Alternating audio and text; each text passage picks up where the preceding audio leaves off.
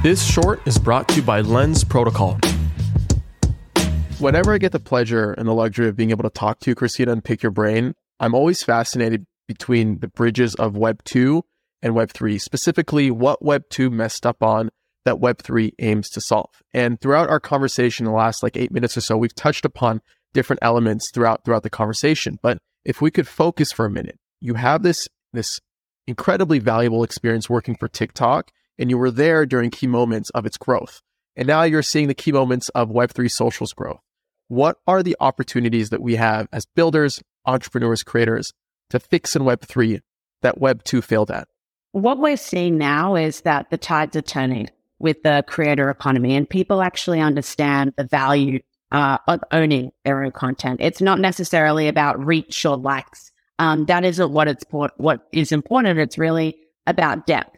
And I think as builders and as creators, the fact that we no longer need to optimize for the ad industry.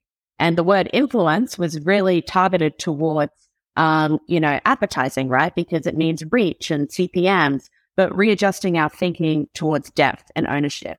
And in my mind, the rise of TikTok was really a new value proposition for creators to really start from scratch and deliver kind of a new participatory experience with their audiences. So TikTok taught us that we want to participate with our favorite creators. And what we've learned now is we want to participate, but we also want to own our experiences and have more control. And I think that's really important when we think about building this kind of next juncture of Web3 social.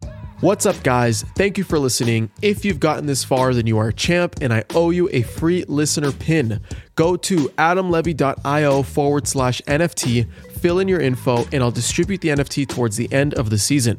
By collecting your pin, you prove your contribution to the season and get exclusive access to content, allow lists, and more. So be sure to collect yours. Also, please make sure to rate and subscribe to the podcast wherever you're listening. This helps me out so much.